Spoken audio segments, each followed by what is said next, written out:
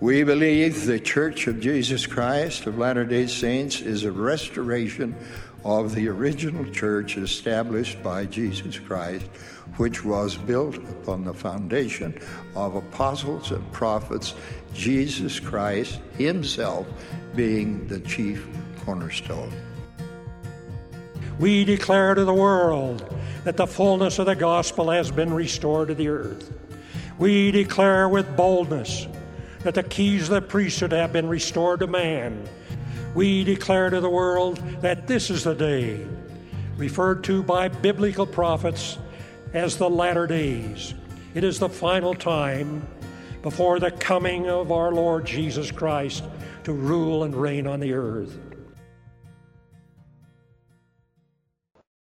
So these two sections kind of start to show the growing pains, I think, of the first members of the church as it first started getting started, as it first began. And we start to see some of the first questions they're having about what's okay, what's not, how do we do things, who can do things, and all that. So I think these are really interesting to see that the milestone of April 6th, 1830, the formation of the church, was excellent, but it was really, really just a sign of, okay, we're just getting started, you know? Yeah. Like, there's still so many things that will be addressed and will maybe become issues that maybe they didn't anticipate. But I think it's really cool that we start to see how that starts to happen. I like how there's also a theme of doing away with traditions, like doing things a certain way, or the way that we think should be done. And the example of that is with the sacrament. And in the lesson, it gives us the example of when it was Sally Knight and Emma Smith were baptized, and they were not able to be confirmed because a mob interrupted confirmation. And so later on, it says that they went to visit Emma and Joseph, and they decided, hey, let's do the confirmations now, and then let's take the sacrament. And Joseph went to go buy some wine for the sacrament, and an angel appeared, and basically in verses 1 through 3 or 4 of section 27, Yep. It just tells us that verse 2, for behold, I say unto you that it mattereth not what ye shall eat or what ye shall drink when ye partake of the sacrament, if it so be that it is this with an eye single to my glory, remembering unto the Father my body, which is laid down for you, and my blood, which was shed for the remission of the sins. Wherefore a commandment I give unto you, that thou shalt not purchase wine, neither strong drink from your enemies. Wherefore you shall purchase of none except it be made new among you. So I see two things here that stuck out to me. One was a warning that your enemies may not sell you things that are good for you. It sounds like maybe, I don't know, too strong, or poison them, or I don't know, who knows, right? Or maybe it's just the appearance that these people are out to destroy you and the gospel and mock the church, and then you go buy from them. I don't know, who knows, right? The other one was just a more practical one, that it really doesn't matter what you use as long as your heart is pure and in the right place. And that's something, I don't know, I learned that first and foremost on my mission, where you're doing the best you can to be perfectly obedient to, the White Bible and to your lessons and everything.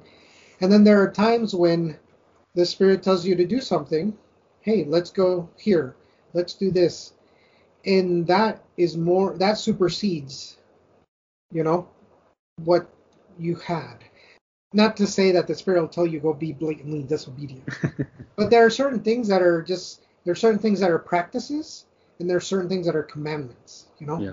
The commandment is to have the sacrament. The practice is like how we do it. And we've seen, especially recently, how you can do it from home, You can do it virtually. You can do it by certain congregation groups, And sometimes we get so tied down to the ritual that we forget the deeper meaning, Well, I remember growing up, I was assigned to bring the bread one time for sacrament, and I just brought whatever bread we had at my house, and usually we had like whole wheat bread. And I brought that, and my bishop was like, oh, we can't use this. And I was like, why? He's like, well, because we need white bread. And I was like, oh, and I didn't know, so I was like, oh, well, I can see. And he's like, it's all right, I'll go get some from my house. And we did this whole thing, and my dad was like, did you? Because I went back with the loaf of bread again, and it wasn't like a feeding the 5,000 situation. It was just that we didn't use it. And so my dad was like, what the heck? I thought you were supposed to take the bread. Yeah, I did, but he said we couldn't use it because it's whole wheat bread. And he was kind of like, oh, okay. He didn't really, say the bishop's wrong, the bishop's, whatever. But he was just kind of like, well, just so you know, you can use whatever bread. It really doesn't matter. And I was like, well, he just said it was white. And he's like, well, I mean, that's a preference thing. Maybe some people don't like wheat bread or whatever, so white bread is less offensive or whatever. But it doesn't really matter. And on my mission, in my first area, it was a really small town. We were the first and second counselors in the branch presidency. And they came to us one Sunday and they were like, we don't have any bread. We don't have any bread. And the branch president's like, do I send someone to buy some? And I was like, well, what do we have here? And there were only about maybe 15 to 20 people in sacrament meeting on time to have the sacrament. And so we actually had Oreos. And that's what we had with the sacrament. And some of the kids were like, this is the best sacrament ever, But the point was that, yeah, the commandment is to have the sacrament. What you bless and what you serve doesn't really matter so much. I think it's interesting that it's wine in this example with Joseph Smith. Wine tends to get better as it ages. It also tends to get more expensive as it gets better. And I think more powerful too. Yeah, and it gets stronger, higher alcohol content and stuff like that. So when I'm thinking about, okay, this is the early days, they want to do everything right, they want to do it the best they possibly can, there might be a temptation to say, we need the best wine. And if that means we need to spend a lot of money to get the best wine for the sacrament, because this is the sacrament, this is not just some meal, we want to give our best for the Lord. And the Lord's saying, look, don't worry about that. Just make your own. It doesn't matter. The quality, the cost, the vintage of the wine, it doesn't matter. I want it to be as simple as possible. And if that means I don't want you to be dependent on finding wine, or if they decide, hey, we're not going to sell wine to the Mormons anymore so they can't have their sacrament, just make your own. Use your own. And I think that eliminated a lot of the complications that could have potentially arisen with, what kind of wine do we use, and do we use white wine or red wine, and, how old and how much can we spend, and, well, we're spending an awful lot on wine, no, just make your own, simplify the whole thing, and that way you control whether you have it or not. And I think, there's something about, I think we talked about this last time, about new wine in old bottles and new wine in new bottles, that is that kind of rejection of, this is not going to become just a tradition. This is not going to become just a formality. The purpose and the intent behind this action is actually the most important thing about it. Yeah. And we can look at that as a symbol to our lives, like the wine and the sacrament and the external appearance can sometimes detract from the internal purpose, and I think it pleases him when the inner vessel is just as clean as the outer vessel. Yep. But if you can only clean one, clean the inner vessel first. The fact that maybe you go to church, you don't have a tie, it's okay, just go. If you go to church and your best shirt is not as good looking as somebody else's best shirt, it's okay, just go. Or you're traveling or something and you don't have Sunday dress, just go. There's that's kind of the feel I get with this. It's more important that we focus on the ordinance and the sacrament, our offering, which he asks, the greatest offering you can give me is a contrite heart, a broken heart and a contrite spirit, right? Then these other things will fall into place as time permits and as things change over time, But your heart is what he's really wanting. Well, he explains all of that stuff, and he explains, the priesthood, that this is part of that, I have ordained you and confirmed you to be apostles and special witnesses of my name. So he's kind of reminding them what the whole purpose of all of this is. And then at the end, in verse 15, Wherefore lift up your hearts and rejoice, and gird up your loins, and take upon you my whole armor, that ye may be able to withstand the evil day, having done all, that ye may be able to stand. Stand therefore, having your loins girt about with truth, having on the breastplate of righteousness, and your feet shod with the preparation of the gospel of peace, which I have sent mine angels to commit unto you. And he's basically saying, when it comes down to it, what's most important? The intent behind the actions, and also that you remember that that's not something that you just turn on and off. This is something that you're doing on a daily basis. It's not just, it's time to remember the Lord during the sacrament. It's time to act with intent now that we're doing the sacrament. Or when we're doing, it's time to give a blessing. I better try and be a good person for the next 5 minutes because I'm going to drive over and give a blessing. No, it's a lifestyle. It's a way that you are all the time, right? And a lot of that has to do with that, putting on the armor of God. And one of the things we're always told, we need to put on the armor of God. We need to remember, even the lesson kind of says, think about the parts of the body that the armor is covering and what that might represent. And there's a lot of meaning in that. But I also wonder, what does that actually mean? What does that look like? What does it actually mean to put on the armor of God? How do you do that? Because it's nice to talk about, and it's a nice image to have, but what does that actually look like in real life, Yeah, I think about the purpose in this. I mean, we have tons of seminary videos and lessons about the armor of God, and all of that is good. But I think, why would God give us an example that very much relates to war and physical harm? So he's trying to compare physical harm. There's different parts of your body that can be targeted. You can target your head, which is very important. So protect that. You can target your chest, your organs, which are very important. So protect that. Or your arms. In these battles, you just need to get one thing in, and it compromises everything. Then it'll be easier. If I can take out your leg, it's going to make it so you can't run, and so I can maneuver around you, and I can take out your arm. Eventually, I can take off your head, right? I'm not trying to get gruesome or anything, but I think for me, the way I look at it is, we have different vulnerabilities, all of us. It is wise to use the gospel principles to protect against all of the vulnerabilities we have. The things that are weak to us, we need to spend extra effort in making that a strong place. And the things that are already strong, we need to make sure they stay strong. And the whole feel that I get from the armor analogy is, it's not one thing. It's a holistic thing. It's all of these things. And to that is where we have to, it's almost like you have to beware of pride, where you say, I am so good at this shield. I'm not even going to wear anything. I just have this shield. You can't get past this shield, right? And it's like, yeah, but what if they do? Are your loins girded out? Are your breastplate, is it good to go? And that's the thing, is you have the sword of truth and whatever, right? It's kind of the sense of what is perfection is becoming whole. And what does the armor represent is us working on the whole, And I think that while the description of the armor is pretty much always the same, our vulnerabilities and our weaknesses are all different.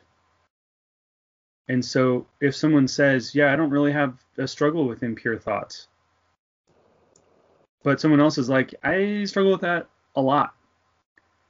To me, that's what putting on that armor is about. It's about saying, okay, what are my weaknesses? Where am I most likely to give in to temptation? And how can I fortify those areas? And if I do it with hymns, if I do it with scripture, if I do it with, service, if I do it, how do I do that so that when those temptations come, I have some barrier of protection from the Spirit? That's kind of what it's like to me, that it may not necessarily be a literal, I need to protect myself from all the sins that pertain to my legs, or all the sins that pertain to my head and my mind. Maybe I don't struggle with that. Maybe I have addictions, right? And that is my weakness. And so that symbolism of that armor represents kind of, where are you going to protect in your spiritual body? What are the weaknesses that you need to protect? Kind of like you were saying. Yeah, and it's like, whether you look at our life as a computer system or as a castle, and you say, where are the vulnerabilities? You know, if I were the enemy, where would I attack? Oh, your drawbridge is pretty weak sauce. Let's go there. Or you have an opening in the back. You don't even have a wall back there. We're going to go that way. And one of the ways I think about this, and maybe it's simple, is I look at the commandments. What are the basic commandments? What are the things I should be doing? And do I do them? If I don't do them, to what degree do I do them? Do I do them? Do I not do them because I rationalize? Because I just don't feel that's important enough? That's an arm that is unprotected right there. That's what you need to protect. And I like how when we exercise our faith in just giving it a try, we will find that things that we want to be, all we need is a desire to want to be obedient. Just like Alma talks about, all you need is just start with a desire. Do you want to? Okay? Then just go do it. And if every time it's like I'm going to do it, and then you eventually do it, little by little, it'll get easier. And little by little, that feeling or the way of changing your mindset and changing your heart will eventually happen. And the Holy Ghost will visit you. And now this that was once something you felt you could never want to do on your own free will becomes something integral to your being. And that's the biggest miracle of the gospel, is the fact that you, as an intelligent person who has experience in all sorts of things that have led you to this moment, good experiences and bad experiences, you can change the way you feel, the way you think, and your perspective on things. And that's what the commandments do to us. It's not just a list of do these things, go to heaven, or do these things and you'll be punished forever. It's more of like, how do I put my faith into action? And I try something different. I try to change. And the more I look at all of these things that the saints are going through, they're going to go through many trials, but the lessons are almost the same all the time. Follow the Lord. Some trials you're going to have to bear with patience. Others you will be delivered. Others it's not for you to worry about. Worry about this instead, And it's very similar to what we do in our lives. There's things that will, in this battle of good and evil, there are things that will distract us. And it's funny, that kind of leads to the next section where we start talking about revelation. And the revelation that, what is this gentleman who gets... Hiram Page. Yeah, Hiram Page. He begins to feel like he's getting revelation for the entire church. And the interesting thing in the lesson where it says, when Hiram Page claimed to have received such revelations, there was confusion among church members. There were also church members who believed his revelations, Yeah. And they were probably not bad. Go ahead. He was doing things a lot of the same way that Joseph Smith was doing it. He'd become a member of the church. He was using a seer stone, just like Joseph was known to do. And a lot of the things were things that I think people probably wanted to hear. And he wanted to hear. And so when they heard it, they believed it. And they were like, hey, this is really a spiritual awakening. Look, everyone can have the potential to receive this kind of revelation. And this is where Satan takes a good thing, a divine holy gift, and gives it a half turn and twists it just a little bit to make it a manipulative thing. Because he takes this thing that every child of God is entitled to, revelation from God, and says, yeah, see, how is this person better than you? He thinks he's better than you, that he knows more than you, and that's why he wants to suppress what you're doing. Right? You just got a revelation too. Who's to say that he's right when you just got one too? And so people start to think that, yeah, you know what? Maybe I do have this gift. And it is a fact. It is a doctrinal fact that each one of us is entitled to revelation. We are.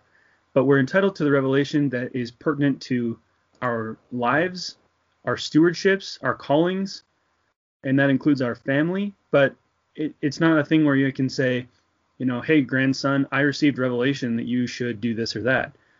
I don't have stewardship over individuals in that way. if I'm a father and I say, here's a job opportunity, or here's a chance to move to a new location, and I need to know if this is the right thing for me to do for my family, that's within my stewardship, right? As the father of the family, and probably should be consulting with the mother, by the way. But at the same time, like I can't go to my neighbor and say, neighbor, I have this really strong impression that you should move away. Like that.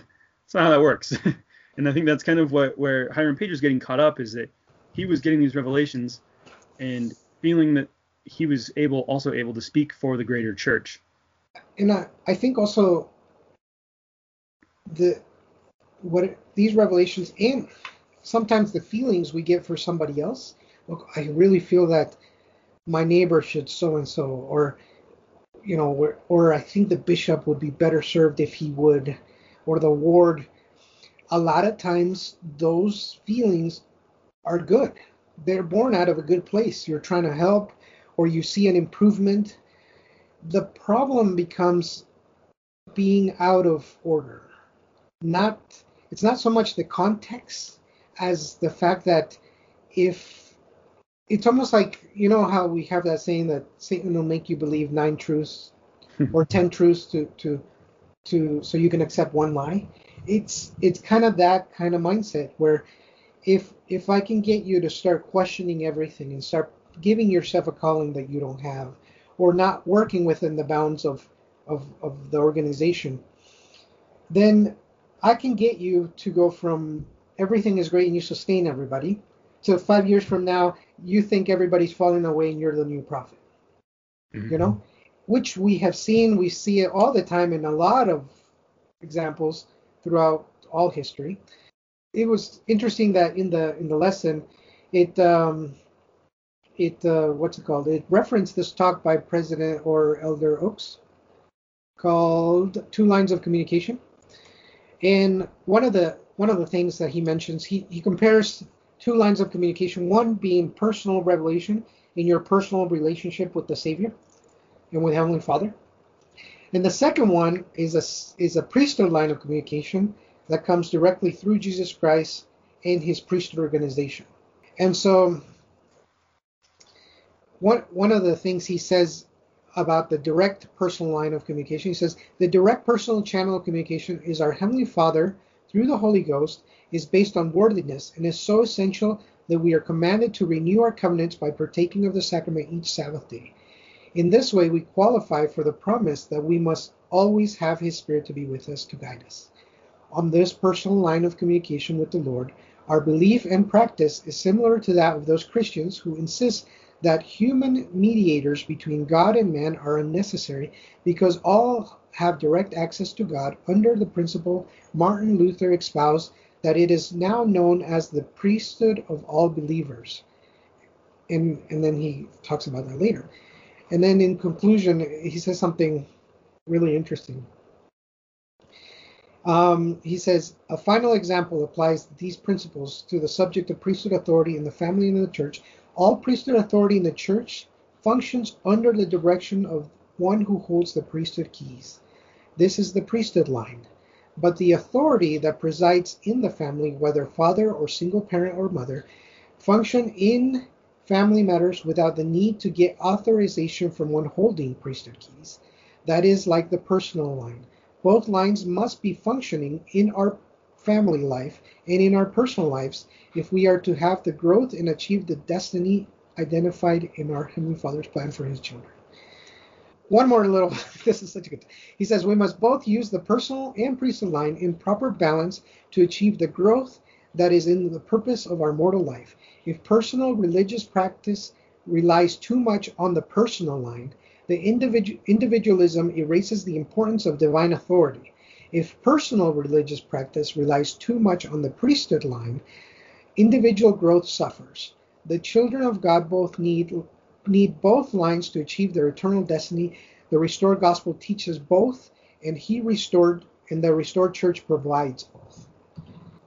I had never ever had it explained in this way. There are 2 methods by which we are entitled to revelation. One is our personal relationship with the Savior in our covenants and our individual righteousness.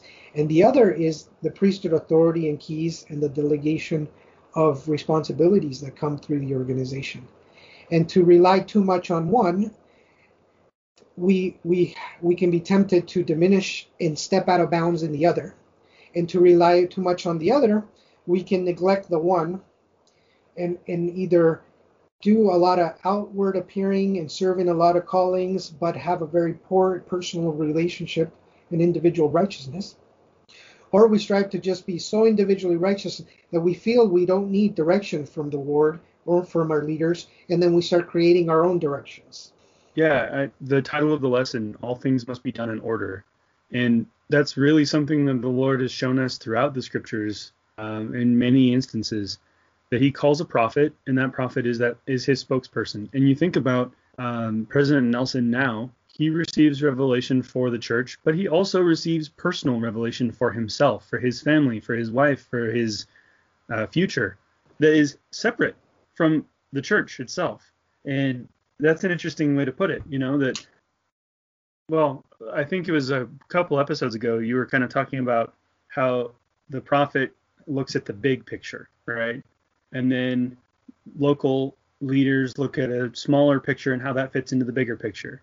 And then maybe a bishop looks at how that ward fits into the plan of the stake and how that then fits into the big picture of the church. And I think Revelation is that way too. There are certain revelations I get for myself, and they're just for me. And there are certain ones that might have a greater influence over myself and those in my immediate surroundings, my family. And then how does that fit into revelations that might be necessary for the bigger church? Well, I will receive a revelation from God saying the revelation that President Nelson got about, 2-hour block church instead of 3. Do you have any questions about that? And I'll go and I'll say, yeah. What about how are we supposed to form that sense of community still? How are we supposed to share that same camaraderie with people in the ward when we see them an hour less every week? Okay, well, here's your personal revelation regarding that other bigger picture revelation, right? Those things can still be cohesive, but at the same time, I'm not going to then say, I have received revelation for everyone about this. There's been a couple changes recently, like the block, like the missionary age changing, like the ordination to priesthood offices can just happen within the year of the birthday. Not necessarily do you have to wait for the exact birthday, right? There's been a lot of little things that teach us that the revelation, and to most people, for me, when I heard that church was going to be cut down, I thought, it's about time. Great. I liked it. I've always thought about that. And there are times when in General Conference, like they'll announce something and I'm like, that seems right. I've thought about that. I've had that feeling as well. But that's just the confirmation that the Lord prepares the people to receive the message. So it's not just every announcement needs to be an entire 180 surprise. Like we were heading to this, now we're heading. Most of the time, the people start feeling that amongst themselves. The Spirit starts brewing amongst the congregations to say, you know what, maybe we need to give more spotlight to the youth. Give more, maybe this program, our old programs aren't really serving the needs of all of our youth.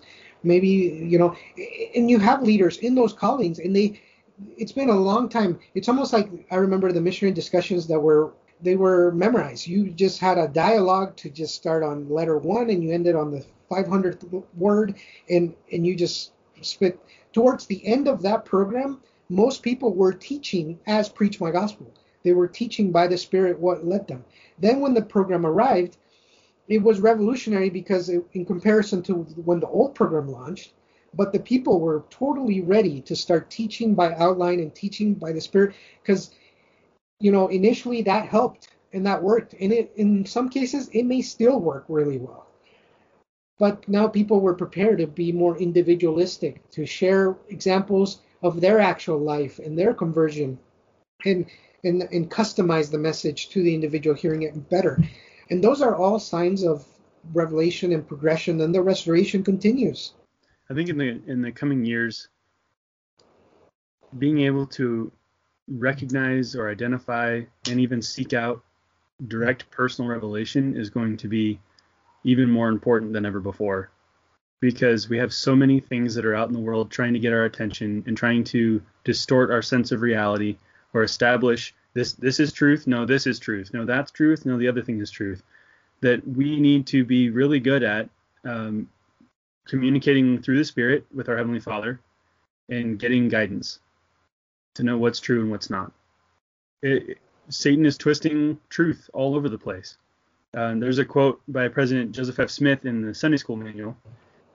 He says, when visions, dreams, tongues, prophecy, impressions, or any extraordinary gift of inspiration convey something out of harmony with the accepted revelations of the Church, or contrary to the decisions of its constituted authorities, Latter-day Saints may know that it is not from God, no matter how plausible it may appear. In secular as well as spiritual affairs, saints may receive divine guidance and revelation affecting themselves, but this does not convey authority to direct others. The history of the Church records many pretended revelations claimed by impostors or zealots who believed in the manifestations they sought to lead other persons to accept, and in every instance, disappointment, sorrow, and disaster have resulted therefrom. And I think that that's the thing. Satan is aware of our need and desire for guidance, and he's aware of our oftentimes ineptitude or lack of experience in getting that kind of guidance and understanding it and following it. And so he'll kind of tend to interject himself into that, which is what was happening with Hiram Page. This is a guy I believe had good intentions. I don't think he was intentionally saying, I'm going to mess up the church, at least not at first. I think he started out by saying, hey, I wonder if this can work for me too. I wonder if I can get guidance too. And he went and he got something. And he thought, oh my gosh, I have this gift as well. And then he started telling people, hey, I've been using a seer stone and I've been receiving guidance, and this is what I've been told. And people were like, it seems plausible. We're believers. Yeah. We believe this kind of thing. And then it started to contradict things that Joseph was saying, and it became like, well, wait a second, what is truth here? And I think that's where, it could have appeared that Joseph Smith was saying, no, that's not true. You can't believe him. You can only follow me. But really what he was saying is, if you listen to me and then ask for yourselves for guidance, for your own personal revelation about what I have received, you'll find that it's true. And that's, I think, has always been the message of the church. It's never just believe it and be quiet. It's hear what we're saying, go pray about it, find out for yourself. We've received this revelation. Now, we hope that you'll believe it. But if you don't, go pray and ask for guidance. And I think that that's really the order that must be done. Yeah, I like that, and I like the fact that in the Book of Mormon it told us about being very careful, and why did it talked about the children of Israel, and it mentioned how they were so stiff-necked and so proud, and it came because they looked beyond the mark. They looked beyond what was given to them. And it almost felt for me like they were given very specific commandments. The law of Moses, which was a lesser law. And it tells us in the Book of Mormon that it relied on rites and rituals and a lot of symbolism to continuously remind them the reason why you're doing this. But without looking at the reason why, they started looking beyond the mark and creating almost like a caste system and this pride system and all of these things that actually moved people further from Christ, not closer to Christ. And I think that's a good warning that for us as members, one of the main methods of attack that Satan will use, he will try to distract us beyond the mark, to look beyond its intention. Either we'll attach too much significance to things that shouldn't have that much significance, or we'll try to attach descriptions or explanations to gospel principles that are truly meant to stay simple. We'll try to overcomplicate them and try to, well, this is how, and this is why, and this is how, this ego will tell us when the second coming, and this this other thing will tell us, and then now we know that the pass of this canyon is the one where the 12 tribes need to come walking backwards, mind you, backwards because of this one verse over here, and you start looking and you're creating a gospel unto yourself, right, and unto your own understanding. And you're forgetting that a lot of these things are given to us and are given to us to remain simple, not because God is not complicated, but because he knows, like we cannot have a who knows more conversation or argument with our Heavenly Father. He knows infinitely more. What we're being taught is how to choose good. And we're going to be given so many different scenarios and so many different upbringings that he said, at whatever scenario and upbringing, choose good. And wherever you're at, I will give you guidance on how to take the next step of good. And if you rely on me, we will get there. We'll get all the way home through all these little steps. What the problem is we start comparing your path to my path, and I'm ahead of you, I must be better, I must be more righteous. And Satan comes in and starts switching everything, overcomplicating it, making everybody compare each other. And then we end up with situations where, and we'll see it here in this Doctrine and Covenants as we end through, people who love the prophet, who had a testimony, who saw the plates, who had these marvelous things, will fall away, and will chase these other things, not unlike Laman and Lemuel. And when we see these examples, we always say, how could they? Why wouldn't they? But it's like, that's not written for us just to criticize them. That's written for us to critique ourselves and say, where am I? And how can I be sure that I follow the prophet, that I follow Jesus Christ? Well, and oftentimes when we're overshooting the mark and we're kind of creating a gospel into ourselves, there's a couple of things that can happen. Number one, we get so distracted by all that stuff that we forget the small and simple things. And number two, there might be people that say, wow, you've got some real insight. I'm going to follow you.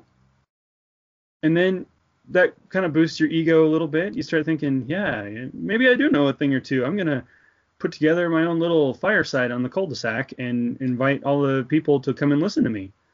And then not only have you elevated yourself above others because of something that you fabricated, but also you've started to mislead other people into doing the same thing. And just like you were saying, we can kind of compare our paths and say, I'm a little bit further along on the path than that guy. I must know more. The other thing happens too, where I might look at someone and say, wow, that person knows a lot more than me. They must be farther along than me. I should follow them. And that's also equally wrong.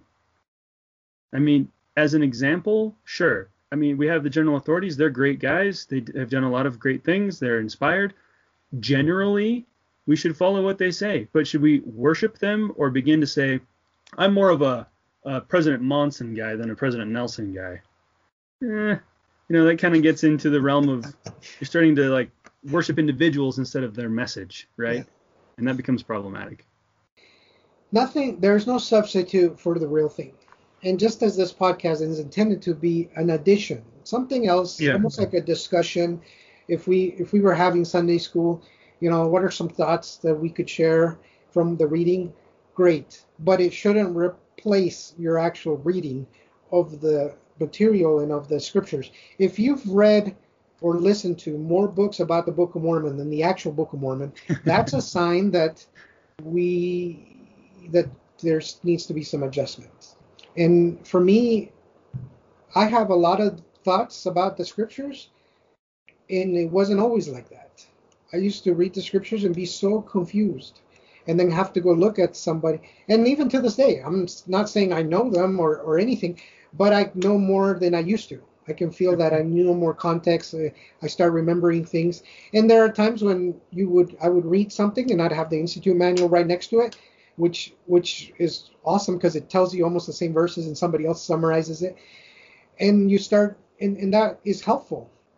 But at no point should our study be so much on the extra things, because you can go to any LDS bookstore or Church of Jesus Christ of Latter-day Saints bookstore, and you'll find great books by many people on a lot of topics, and those are wonderful.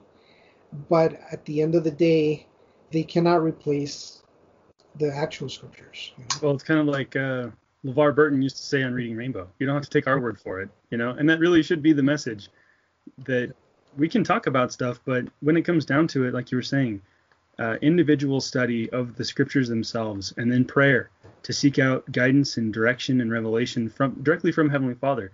There is no intermediary to revelation, right? You don't have to go through a priest or a prophet or a friend in order to get direct communication from your Heavenly Father. That's the beautiful thing about the gospel, is that we have a direct line through the Spirit.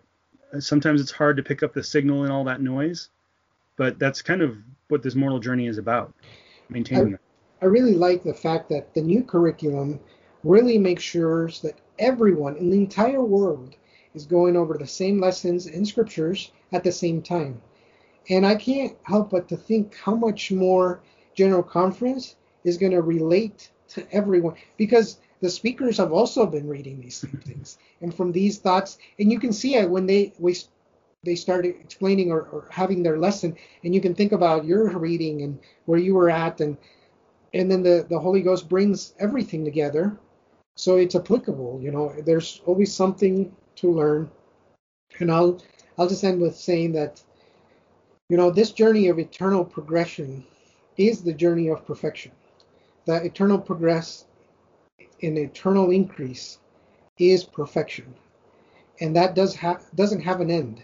And so one of the main things we are to learn in this life is how to continuously just get better.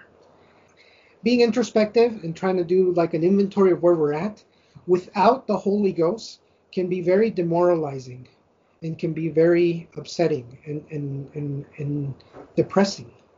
With the Holy Ghost, we can feel correction, we can feel the need to improve, but we're also filled with a sense of hope. We're filled with a sense of endless opportunity, and that empowers our agency to do and act and become. And that's a very interesting thing, because I've seen individuals who both hear the gospel good news, and they either hear it as this overbearing, crushing thing I'll never live up to, which is not coming from the Savior. Or we hear the gospel good news and we say, oh, I got that mastered. I've done it, which is also not coming from the Savior. And that's why we claim that the Holy Ghost is one of the greatest gifts, because it is that gift that will balance the message and give us what we need and what we don't need at the time we need it or we don't need it. That we know to let go or to put more effort into this. And if we're humble, it will work that way. If we fight against the Holy Ghost himself, he's not going to stick around to have arguments and listen to all of our excuses or our rationalizations. Yeah, I think this is encapsulated back in section 27, verse 15. Because the Lord starts out, we focus a lot on the armor of God part of this, that the Lord starts out by saying, wherefore lift up your hearts and rejoice. And gird up your loins and take upon the whole armor. This is a gospel message of hope and of happiness and joy, right? This is not an opportunity to look at yourself and say, oh, I'm just so not there yet. I'm so deficient. I'm so weak, and I have to have all this help and whatever. It is saying, look, this is a long journey that we're on here, but let's be happy about it, and let's fortify ourselves.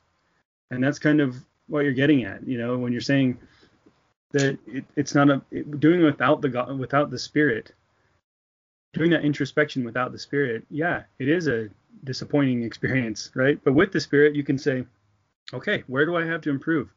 And now I'm excited because now I'm working on that progress. That perfection is a journey, not a destination. It's not something we're ever going to just be, but we will be working on it forever. It's almost as if you have your son or daughter, and you're teaching them how to ride a bike. And they want to ride a bike. It's not that you're forcing them to ride a bike, right? They want to ride a bike. And you have training wheels, and you give them a helmet, and you give them knee pads, elbow pads. You take them to an empty, flat place, and you're there running right next to them just in case. But they're unwilling to try because they'll say, but what if I fall? And that's like sometimes how I view ourselves like, but what if I'm not perfect? What if I don't live up to it? We're telling that to our Heavenly Father, Jesus Christ, and the Holy Ghost, to the Godhead, whom from the beginning knew and planned. And actually, we wanted a place where good and evil, where we can choose good and reject evil, where we could make choices. We're telling that to a Savior who went through the great atonement to suffer all of our sins and say, I don't want to try because I'm scared I will fail. And it's like, when I think about it that way, I think he knows. He knows. Failure is, what we deem as failure is not what God sees as failure. We are to experience good and evil. The failure comes when we give up on ourselves, when we give up on the plan, when we think, I'd rather not know, I'd rather not think, I'd rather not believe, because I don't want to live with guilt or whatever. And it's like, that's not what the gospel is. The gospel is a way of freeing yourself from guilt. It's a way of living in such a way where you're at peace with who you are, with the world around you, with your reason and your purpose for being here. And one of the greatest attacks that Satan does is he tries to distort that. He tries to make us feel like the gospel is for others, it's just not for me. Or the Savior, I believe he loves everybody, just not me. Or anywhere that he can put doubt on things that we shouldn't doubt. And then leads us to trust things that we shouldn't trust. And that's why it's important that, faith is so important. Faith is just your belief that things can be better, that can be good. That if you start reading your scriptures, that you start saying your prayers, you don't know how, but it will lead to a better outcome. It will lead to better. And just do that. Do that alone. Do the little tiny things. Do something different. And that is faith. You know it's true. You don't know how it works, but you just give it some faith. And before you know it, you'll be able to know more, and you will begin to build a really strong foundation. And then, better yet, you'll be able to help others. Let us be awake and not be weary of well-doing, for we are laying the foundation of a great work, even preparing for the return of the Savior. My dear brothers and sisters, Jesus Christ invites us to take the covenant path back home to our heavenly parents and be with those we love. He invites us to come, follow me.